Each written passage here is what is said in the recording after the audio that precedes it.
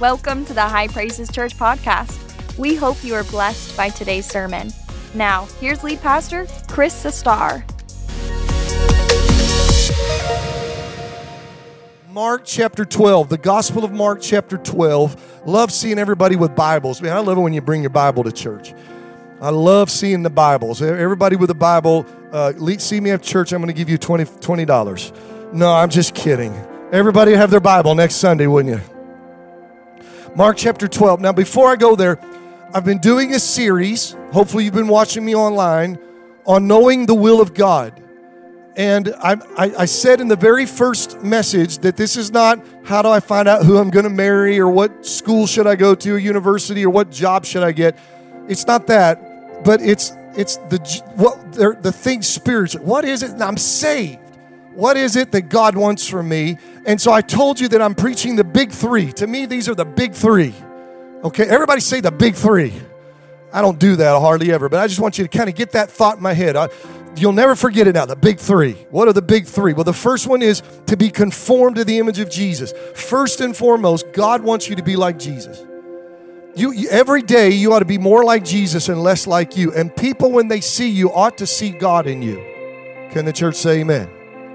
And then the second one, which I preached last week, was to love God. And we talked about what that means. So today, we're going to talk about the third one. Y'all are smart people. You probably already figured out what it is, but let's just read it.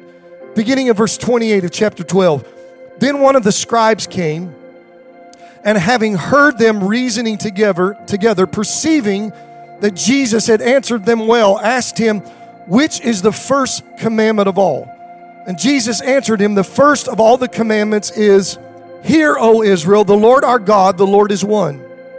And you shall love the Lord your God with all your heart, with all your soul, with all your mind, with all your strength. This is the first commandment. And the second, like it, is this: you shall love your neighbor as yourself. There is no other commandment greater than these. That's a pretty powerful statement, isn't it? So the scribe said to him, well said, teacher. You have spoken the truth, for there is one God, and there is no other but He. And to love Him with all the heart, with all the understanding, with all the soul, and with all the strength, and to love one's neighbor as oneself is more than all the whole burnt offerings and sacrifices. And now when Jesus saw that he answered wisely, he said to him, you are not far from the kingdom of God. But after that, no one dared question him. Now you can be seated, thank you. So one day, Jesus is with a group of Pharisees. They are usually people who didn't like him very much. And a scribe approached Jesus and asked him an important question. Now, a scribe was a lawyer, but not like an attorney that we have today in the legal system here in America or in South Carolina or here in the county of Anderson, city of Anderson. But he was a lawyer in that he was an expert in the law of God. That was his specialty, the Old Testament law of God. And so he comes to Jesus and asked him, which is the first commandment of all? This man was interested in God. He was interested in the law of God. He offered sacrifices in the temple and went through the motions of worship, and he did this regularly. But evidently at this point, he was consumed with one vital matter. What is it that God wants from me the most? What is it that God wants me to do that is foremost in His mind?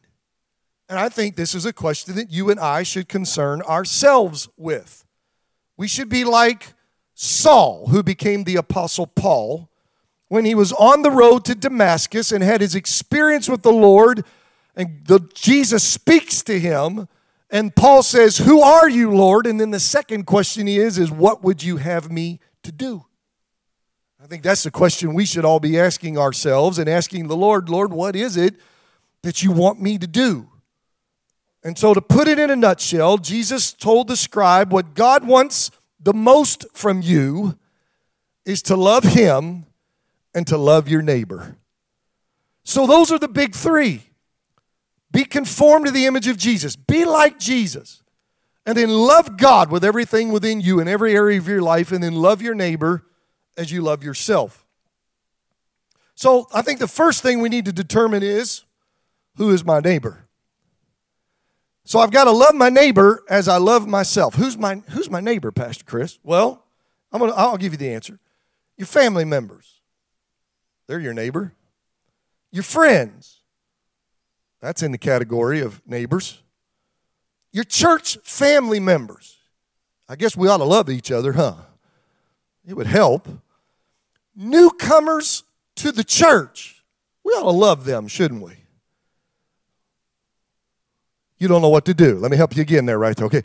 Newcomers to the church. We ought to love them. Yeah, I know you wanted to say it. You just weren't sure. All right, hold on. Your coworkers. They're your neighbors. Anybody got a coworker that's very unlovable?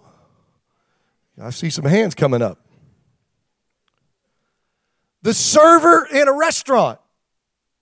That's your neighbor. The mechanic that's working on your vehicle. That's your neighbor. All right, we're doing okay so far, but now this one's going to get you, and I'll come back to it in a minute. How about your enemy? Well, I mean, your neighbor. I mean, I hope he's not like really your neighbor.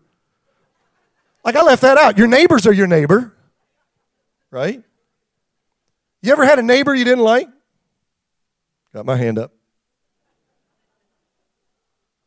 You ever had a neighbor feud? I don't have my hand up, but you might.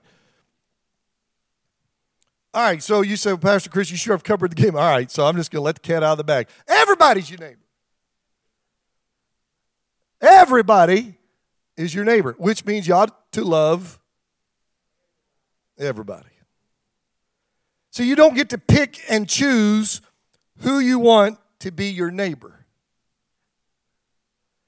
God has not permitted you to categorize the lovable from the unlovable. Please get this. I've got some things that I put in red in my notes, so this is something I really want to get across to you. God has given you the capacity to exhibit love to everybody. Really, Pastor? Yes. God, because He saved, listen, I'm going to connect dots. God, because He saved you and because He is conforming you to the image of Jesus. Y'all with me? He's making you like Jesus, and because you love God, whom you have not seen, John in his little letter, 1 John says, then you better love people that you do see. But more than better, should you do it, you can do it. You can't because you can love the God that you can't see. You have the capacity because you're like Jesus to love the people that you can't see, even if they're not very favorable with you. So how do I do this, Pastor Chris? Let's just get, I'm pragmatic to a fault. Ask Lisa Picardi, who works for me. She will tell I am pragmatic to a fault. I want to find what works. And if things are broke, it drives me nuts. I want to fix it. And then if it ain't broke, don't fix it. Right? Leave it alone. Okay, so let's get pragmatic. The word love your neighbor as you love yourself, is that same word that says love God with all your heart, soul, mind, and strength. It is the word agapeo. A lot of people heard of agape love. Same word. That's the root of it. And that word tells us how do we love our neighbors. So here we go. And there are three because preachers love threes. So here you go. You ready? If you're taking notes, it's a good thing. Type down, write down, whatever. It means you love people unconditionally. You love people unconditionally. Not, well, I have to like you first. You think if I like you, then I love you. No. It's not, I have to like your personality first.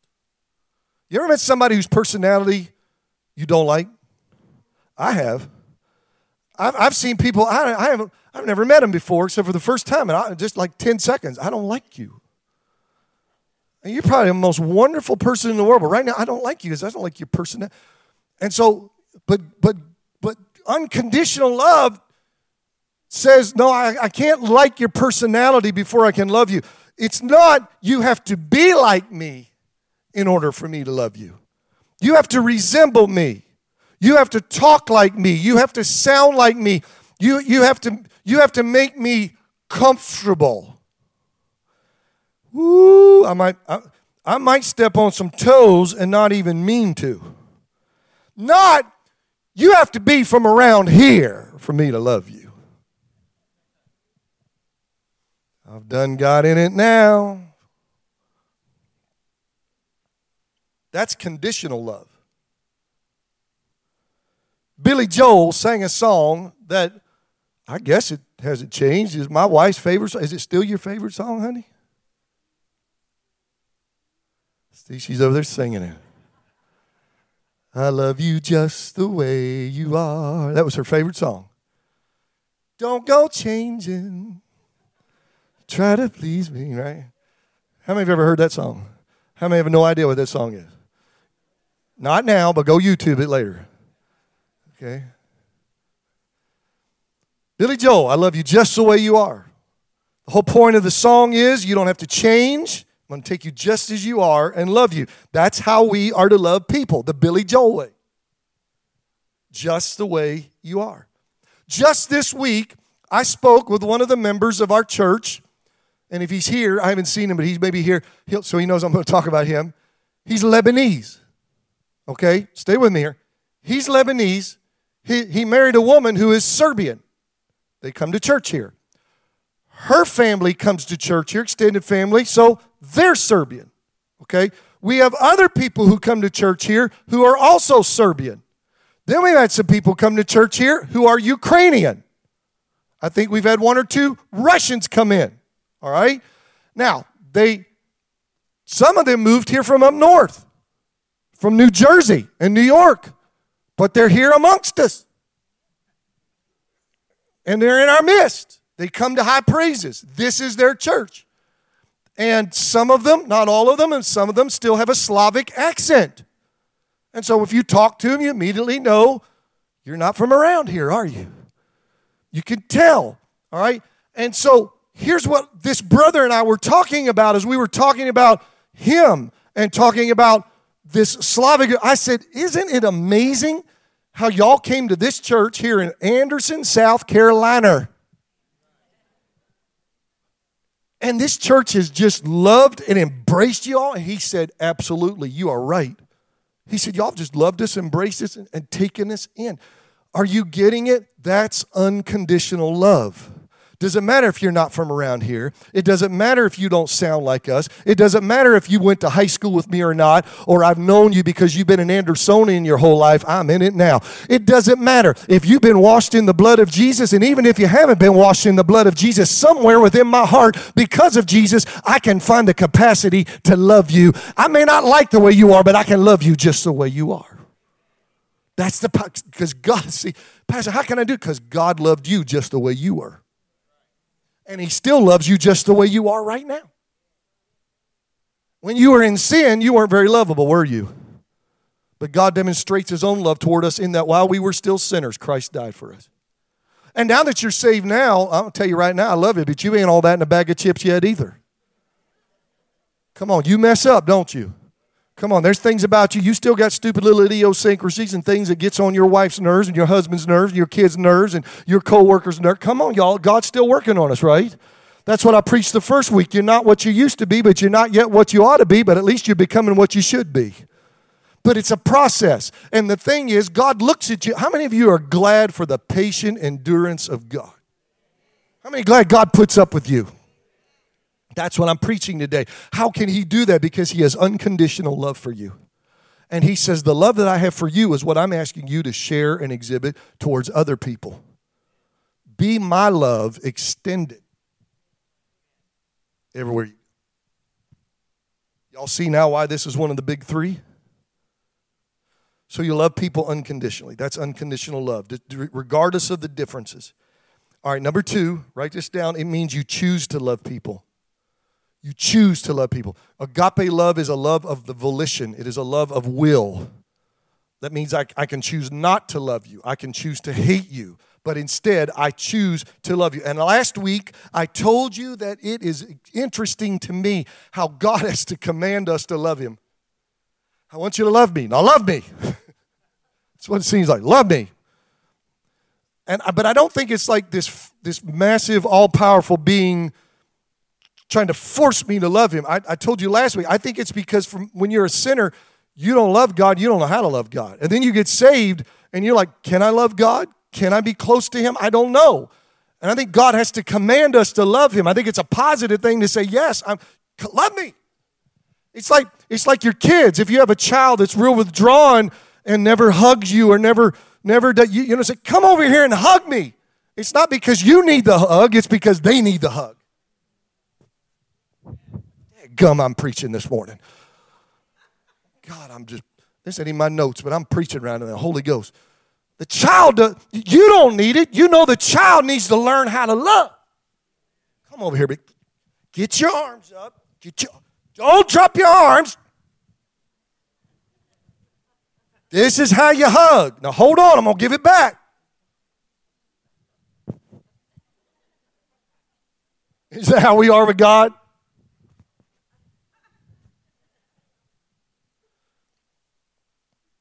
So just as God has to command us to love him so that he can teach us it's okay, you can love me, he'll teach you. God has to command us to love other people. Why is that? It goes against the grain of sinful human nature to love people that are different from us or that we dislike. And even after I get saved, it kind of goes against just human nature to show love to somebody that I don't necessarily know or I don't have a pre-existing relationship with, et cetera, et cetera. It just goes against it. But through Jesus, I can choose to love people that I would not love if I was still in sin. Please get this. God commands me to do it because he knows I can do it. Pastor, I just got a little Forrest Gump going. I just don't know if I can do it. Yes, you can. That's why God's commanding you to do it, because he knows you can do it. You can do it. How many of you know God will never command us to do something we cannot do? That would be torture. So if God commands me to do something, I must be able to do it. And so he says, you don't know you can do it. I know you can do it. I just got to get you to realize you can do it. Love is a choice. In Matthew 5, verses 43 through 45, Jesus tells you ready? I don't have it on the screen. Just listen. You're to love your enemies. Woohoo!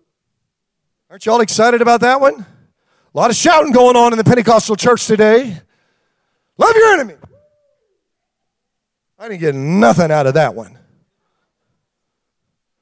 Love your enemies.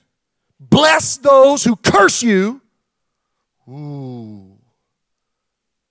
Somebody shoots you a bird, you're supposed to love them back. Come here, you need a hug. I don't think that's what it means. Do good to those who hate you. I don't want to do good to them, Pastor. I want to do, Pray for those who spitefully use you. Don't talk about them to others. Talk about them to Jesus. So, a line in red in my notes. Get ready. Think about this. God has asked you to love people that you don't even like. I have to love people that I don't even like them. Some of you are going to have to go to work tomorrow. Look across the plan or the floor or the office at a coworker and go,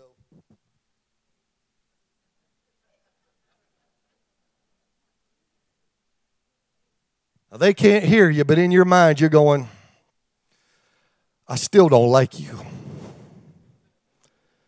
But dadgummit, I got to love you. I've got to figure that out how.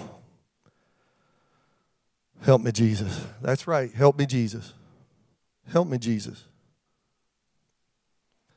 Because you're going to win that person to the Lord by still not liking them every day for the next 20 years? But if you love on them, even though you don't like them, who knows what might happen? See, without Jesus, you want to hate the person who attacks you. You want to hate the person who offends you. You want to hate the person who mistreats you. You want to respond negatively to them on Facebook. Post something bad about them. You want to seek revenge. You want to start a rumor on that person at work. You want to get them fired. Shoot, you just want to punch him in the nose. Boom! I feel better. Right? That's what you want to do in your flesh. That's what you want to do outside of love. Without Jesus. That's how people do without Jesus. But with Jesus, and because of Jesus, you can choose to love the person who is your enemy. You can choose to bless that person. You can make a decision to do something nice for that person. Even though you know they're not going to do anything for you, you can pray for them. Even though they cussed you out today, you can kill them with kindness. You know, there's a proverb that says that when you do good to your enemies, you pour hot coals of fire on their head. And I'm not sure if that's because I kind of like that thought.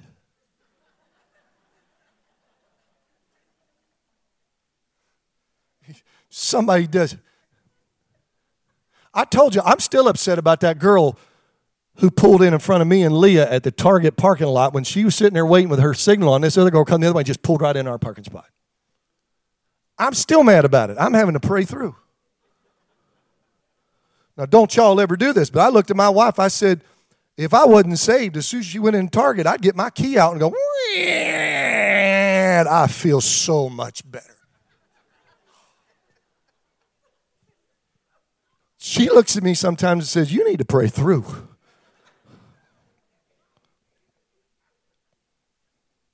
Y'all are holier than I am, so that's all there is to it. You kill them with kindness. And the result is the person who is your enemy, when you're nice to them, don't key their car, be nice to them. They will be moved by your kind response and oftentimes will stop being your enemy. They may even, I've seen this happen, they may even become your friend. An elder just shouted out your best friend. I bet there's a story there, Brother Harold.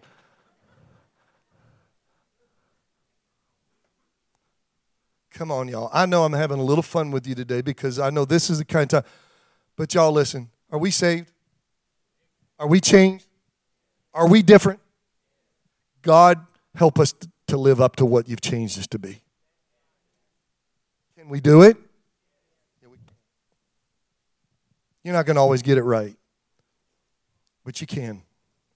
Presently in our culture, this is really sad, you cannot agreeably disagree with someone anymore. Have y'all noticed that?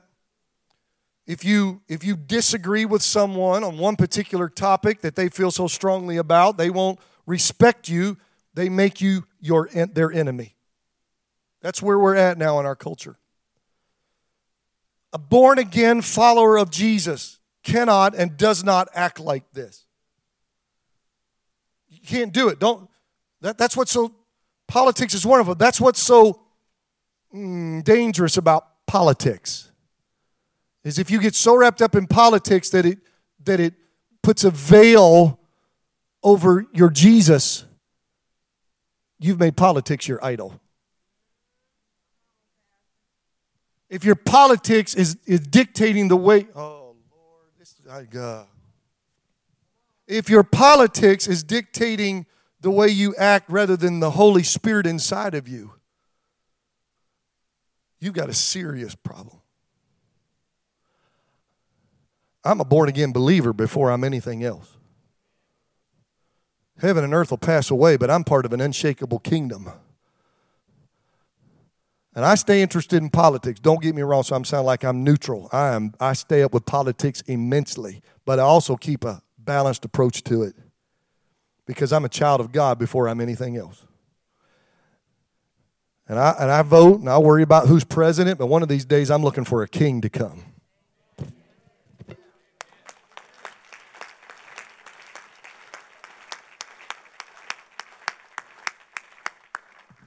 When the King comes, everything's going to be all right. Through the power of God's love in me, I can disagree with you and still love you. Through the power of God's love in me, I can hate what you do and still love you. Through the power of God's love in me, I can reject your sinful lifestyle. I can reject your sinful action, but I can still accept you as a person who has been made in the image of God, someone else that God loves just like He loved me when I was like you. See?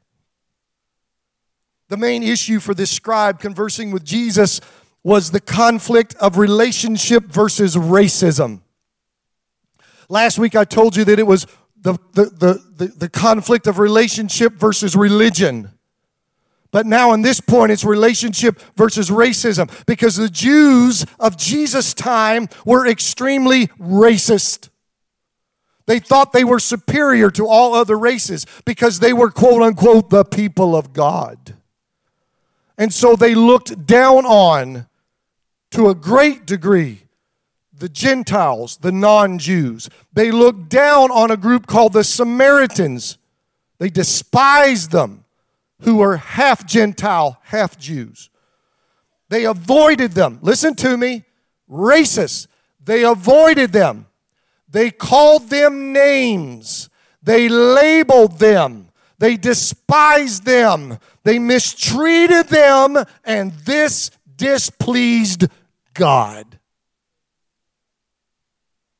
Traditional racism occurs when you think your race is superior to all other races and when you despise other races of people. The dictionary says racism is, and I quote, prejudice, discrimination, or antagonism directed against a person or people on the basis of their membership in a particular racial group. I'm just going to say, in context of this service, racism is wrong. Racism is a sin. It's wrong. It's a sin. There's a man that goes to this church that was on my fishing boat. And he and his wife came here and got saved, and God has gloriously changed their lives. They're some of the most faithful people in this life. God changed them. Nothing like what he was. And he started telling me his testimony and the kind of person he was. And he did a lot of things that were bad and wrong. Probably a little bit of redneck in him. And he said, Pastor, you know one of the things about me he said, I'm embarrassed to tell you this. I said, that's all right. What is it? He said, I was a racist. I said, why? He said, I don't know. He said, because everybody else around me was a racist. I couldn't even tell you why. He said, I get in fights with black people. He was white. He said, I get in fights with black people. And he said, I'd call them names. And he said, I was racist. I said, what happened? He said, I got saved. He said, I got saved, got here high praises, got saved, coming to church. And he said, he's in that young adult category. He said, I looked around him and said, Pastor Terrence is my pastor now over the young adults.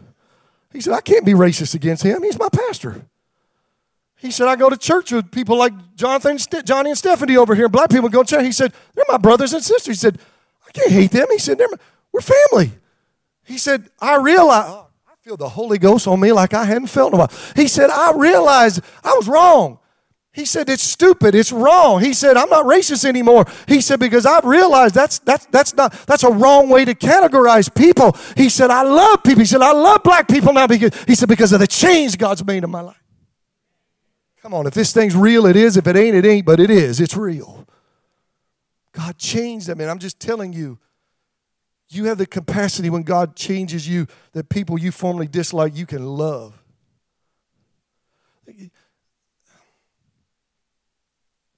Who's the guy that went to New York? Wilkerson, David Wilkerson. Y'all ought to go get a book. David Wilkerson went to New York in the 1960s. Clean-cut, skinny little preacher with a suit and a little tie. Went up there to minister to the gangs. What an idiot. That's what a lot of people said to him. You're an idiot. Not him. He had this love and compelling call to go. He goes in, starts working with gang members. Nicky Cruz was the head of the Mau Mau's, leader of the Mau Mau's. And he would witness to them, and they never thought anybody could do like that. He'd walk right up to him and start telling them about Jesus. Hey, preacher, we're going to kill you. He said, that's all right. Yeah, I'm just here to tell you about Jesus. Oh, they never seen anybody that defiant stand and not be intimidated by them. They didn't know what to do with it. One day, Nicky Cruz looked at him, whipped out his switchblade, flipped that thing open and said, "Preacher, I'm going to cut you up into 1,000 pieces." And David Wilkerson looked right back at him and said, "And if you do, every one of those pieces are going to scream, 'I love you, Nicky.'" He had never heard anybody tell him they loved him. He turned and ran. Terrified him. You know what that crazy preacher did? He had a youth event, and he got the gang members to be the ushers. I kid you not. These are true stories. And he said, so Nicky Cruz, the head of the gang, so they got these, chicken buckets, and they're taking up the offering. And they're back behind the curtain. One of the gang members said, "Let's go, Nicky. Let's take all the cash and run." And Nicky is now being so influenced by David Wilkerson. He says, "Nah." He said, "What do you mean, nah?" He said, "Nah, we're going to give the money to the preacher." He said, "Are you out of your mind?" He said, "I'm still the leader of this gang. Get all the buckets and give the money to the preacher." Nicky Cruz eventually gave his life to Jesus Christ. You know what happened? God called him to preach, and the man's preached the gospel for decades. I'm trying to tell you today, there's power in love. God has not changed. Racism and discrimination are still horrible sins that displease God. In Acts 17:26, the Apostle Paul points out, you need to know this is in the Bible, that, quote, "God has made from one blood every nation of men to dwell on all the face of the earth." I don't care if you're Slavic, Oriental, Hispanic, Caucasian, black, you cut any of them, everybody's blood's red.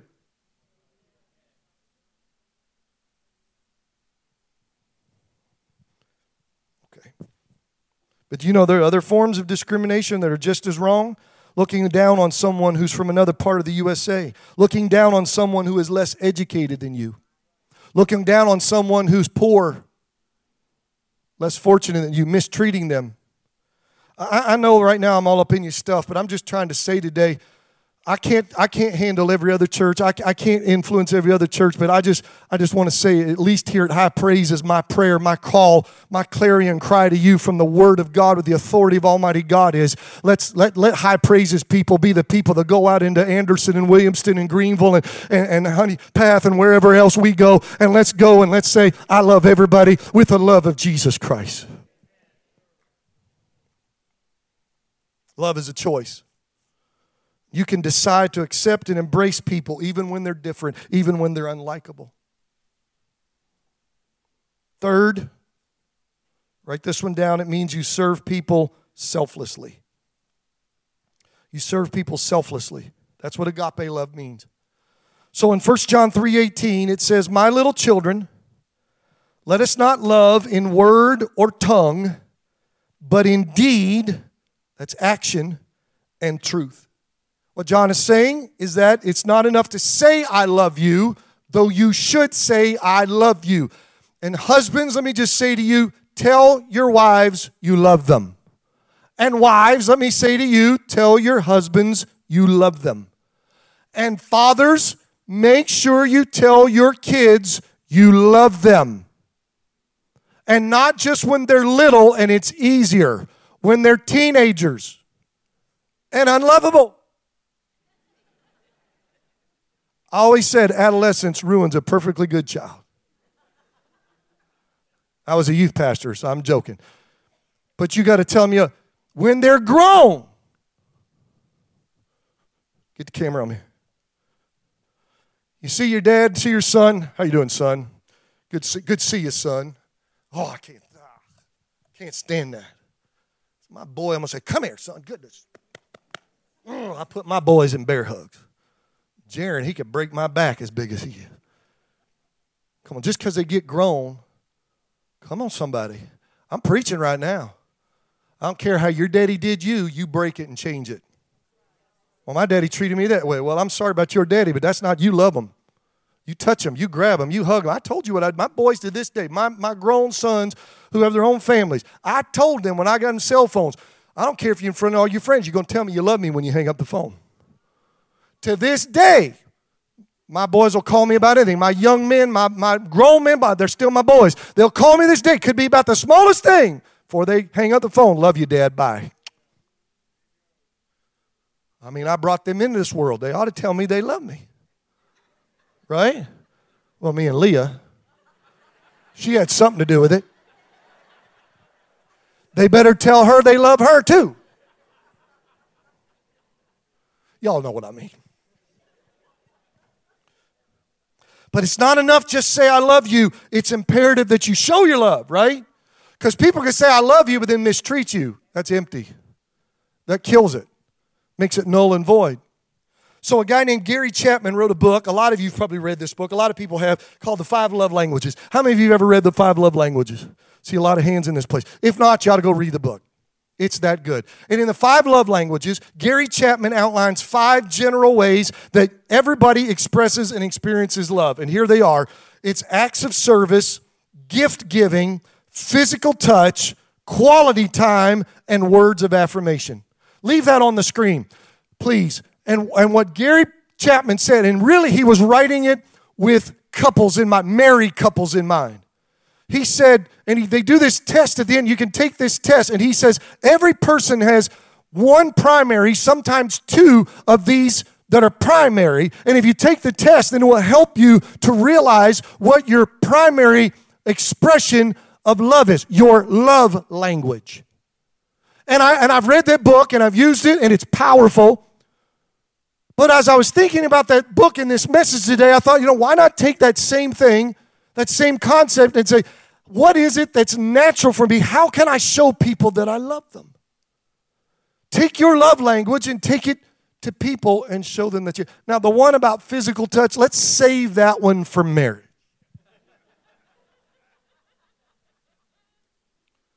And the church said, but the other 4... How can I, Pastor Chris, you're preaching, how can I love people? Do something nice for them. Give them gifts. Spend quality time with them. Speak words of affirmation. So let me just get real practical as I close.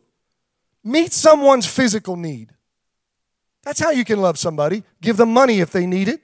Give them your time. Did you know giving somebody your time is love? Giving them good advice. That's an act of love. Giving them wisdom, that's love. Giving them some of your resources, that's love. Giving them an opportunity.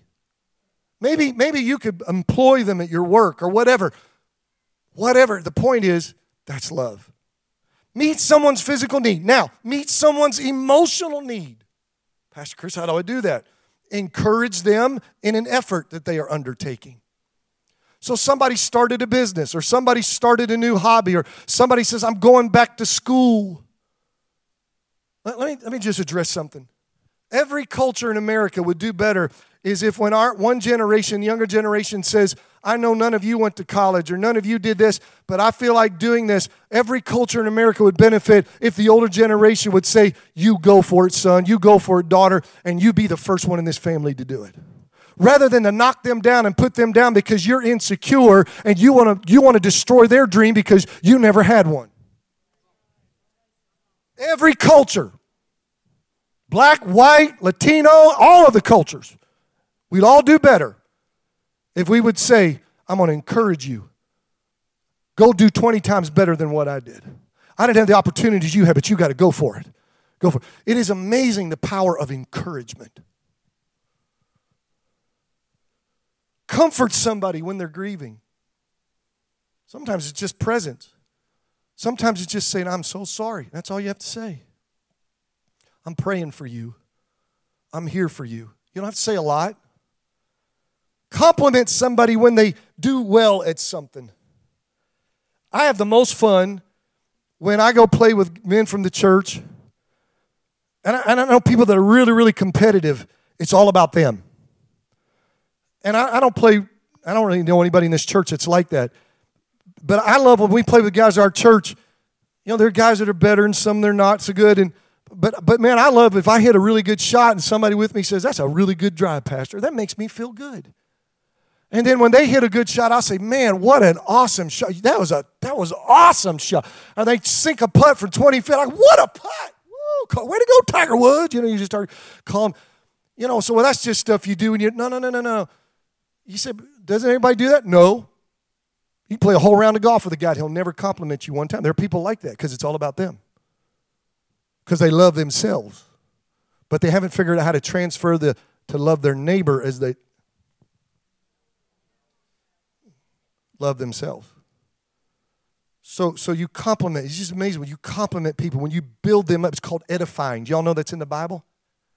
Build them up. There's power in the tongue. Build them up.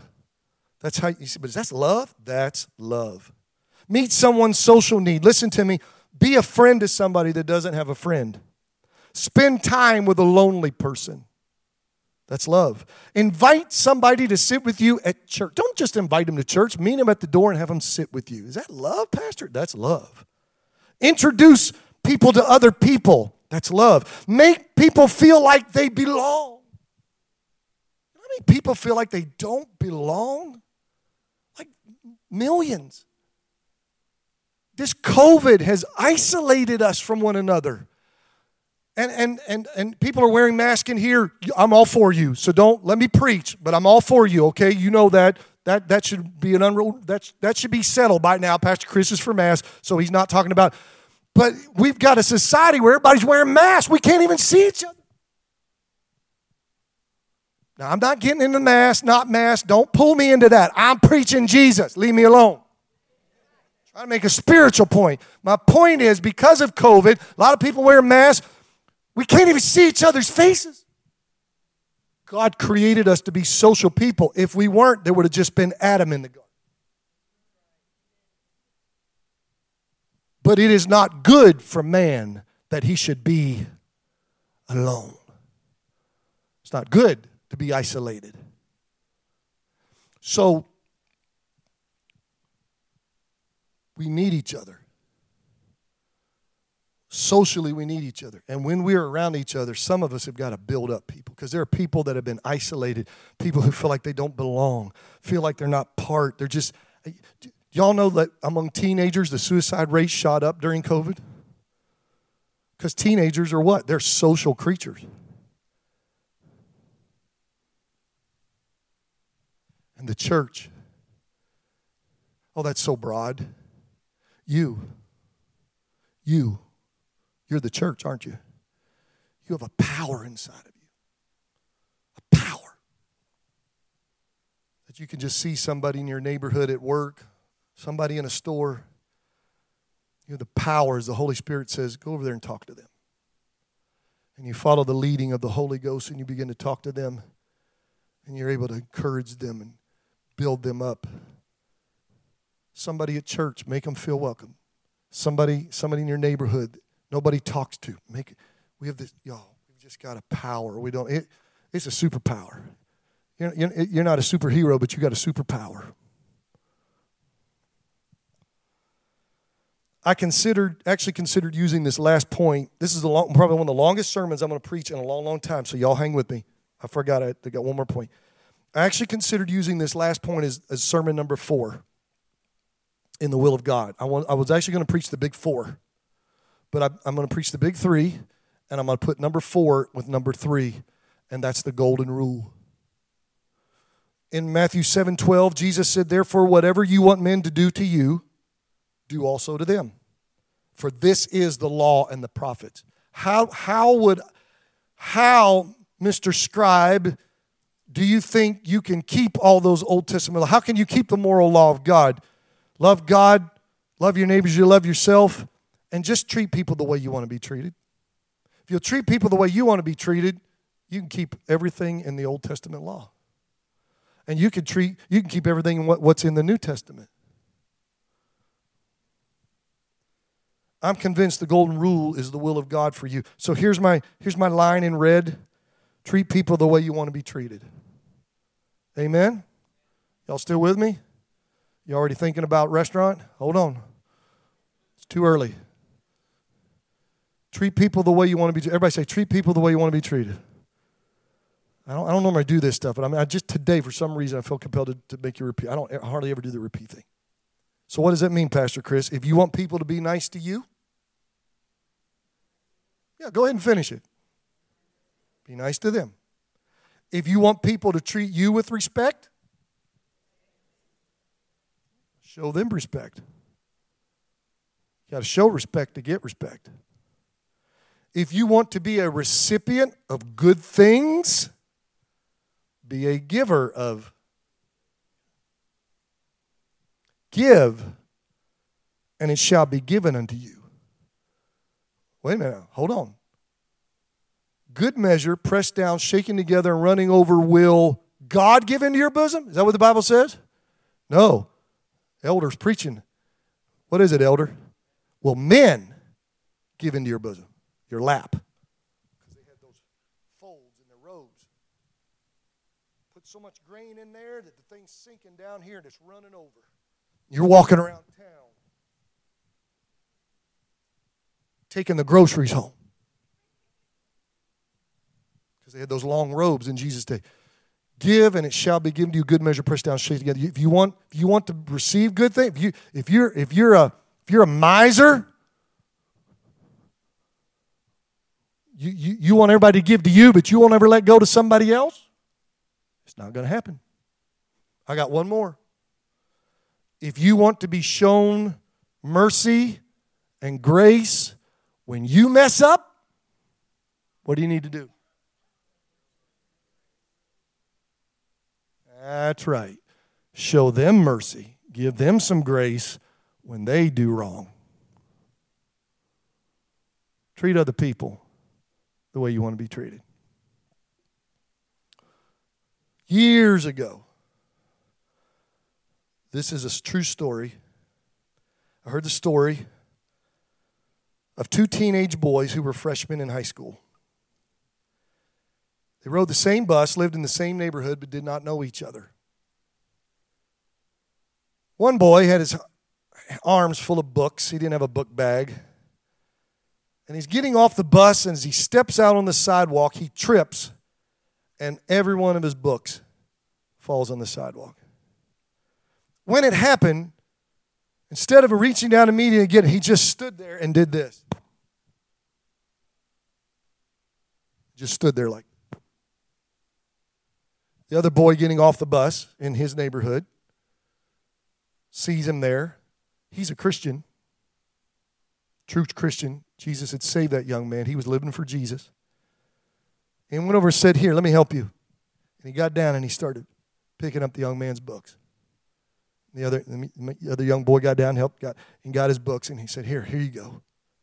The young man looked at him and said, "My name's," and he named him, and the other boy said, "Well, my name's," and he said, "You live here?" He said, "Yeah, I live here too." I said, we ride the bus together. And the boy who dropped his book said, "Would you like to go to my house and hang out, play video games?" And this young man said, "Sure." He seemed like, "Why not?" So they walked up, instead of him going home, they went to his house, and they hung out and ate potato chips and played video games and hung out. And then a boy went home, and they sort of became friends, not close friends, but at least they knew each other now. Every day got on the bus. 4 years pass. It's graduation. They're both standing in line for graduation from high school. True story. And the first boy, looks at his friend in the neighborhood, the Christian young man, and he says, "I want to say something to you because we'll probably never see each other again as we go our ways." He said, "Do you remember 4 years ago when I dropped my books and you picked them up?" And to be honest, the Christian boy, he had forgotten all about it. He said, "I don't remember." He said, "No." He said, "We were on the bus. We got off the bus. I dropped them and we went to my house, and then the kids said," he said, "Now that you said, I remember. I forgot all about that." He said, "I didn't." He said, "That day was the worst day of my life." He said, "I was doing bad in school. I didn't have any friends. My parents had just told me they were getting a divorce." He said, "Everything in my life was going wrong." And he said, "My girlfriend," and it sounds like he made it up. It's not. And he said, "My girlfriend had just broke up with me." He said, "I got off that bus that day, and I made up my mind I was going to kill myself. I had already written the suicide note. I was going to the house, and I was going to take my life and end it because I couldn't see any reason to live." And he said, of all the things, he said, I get off that bus, and he said, I drop all my books. And he said, that's why I stood there with my head down like, how can this day get any worse? He said, then you came over and picked my books up and came to the house and hung out with me and just spent that time. And he said, when you did, I don't know, but there was just something about you being there for me and with me, and you didn't even realize what you were doing. He said, I balled up the suicide note and I threw it away, and I made a decision I was going to keep on living. And he said, I know you had no idea what was happening, but he said, I just thought I'd tell you. He said, because that day, when you picked up my books, you picked me up.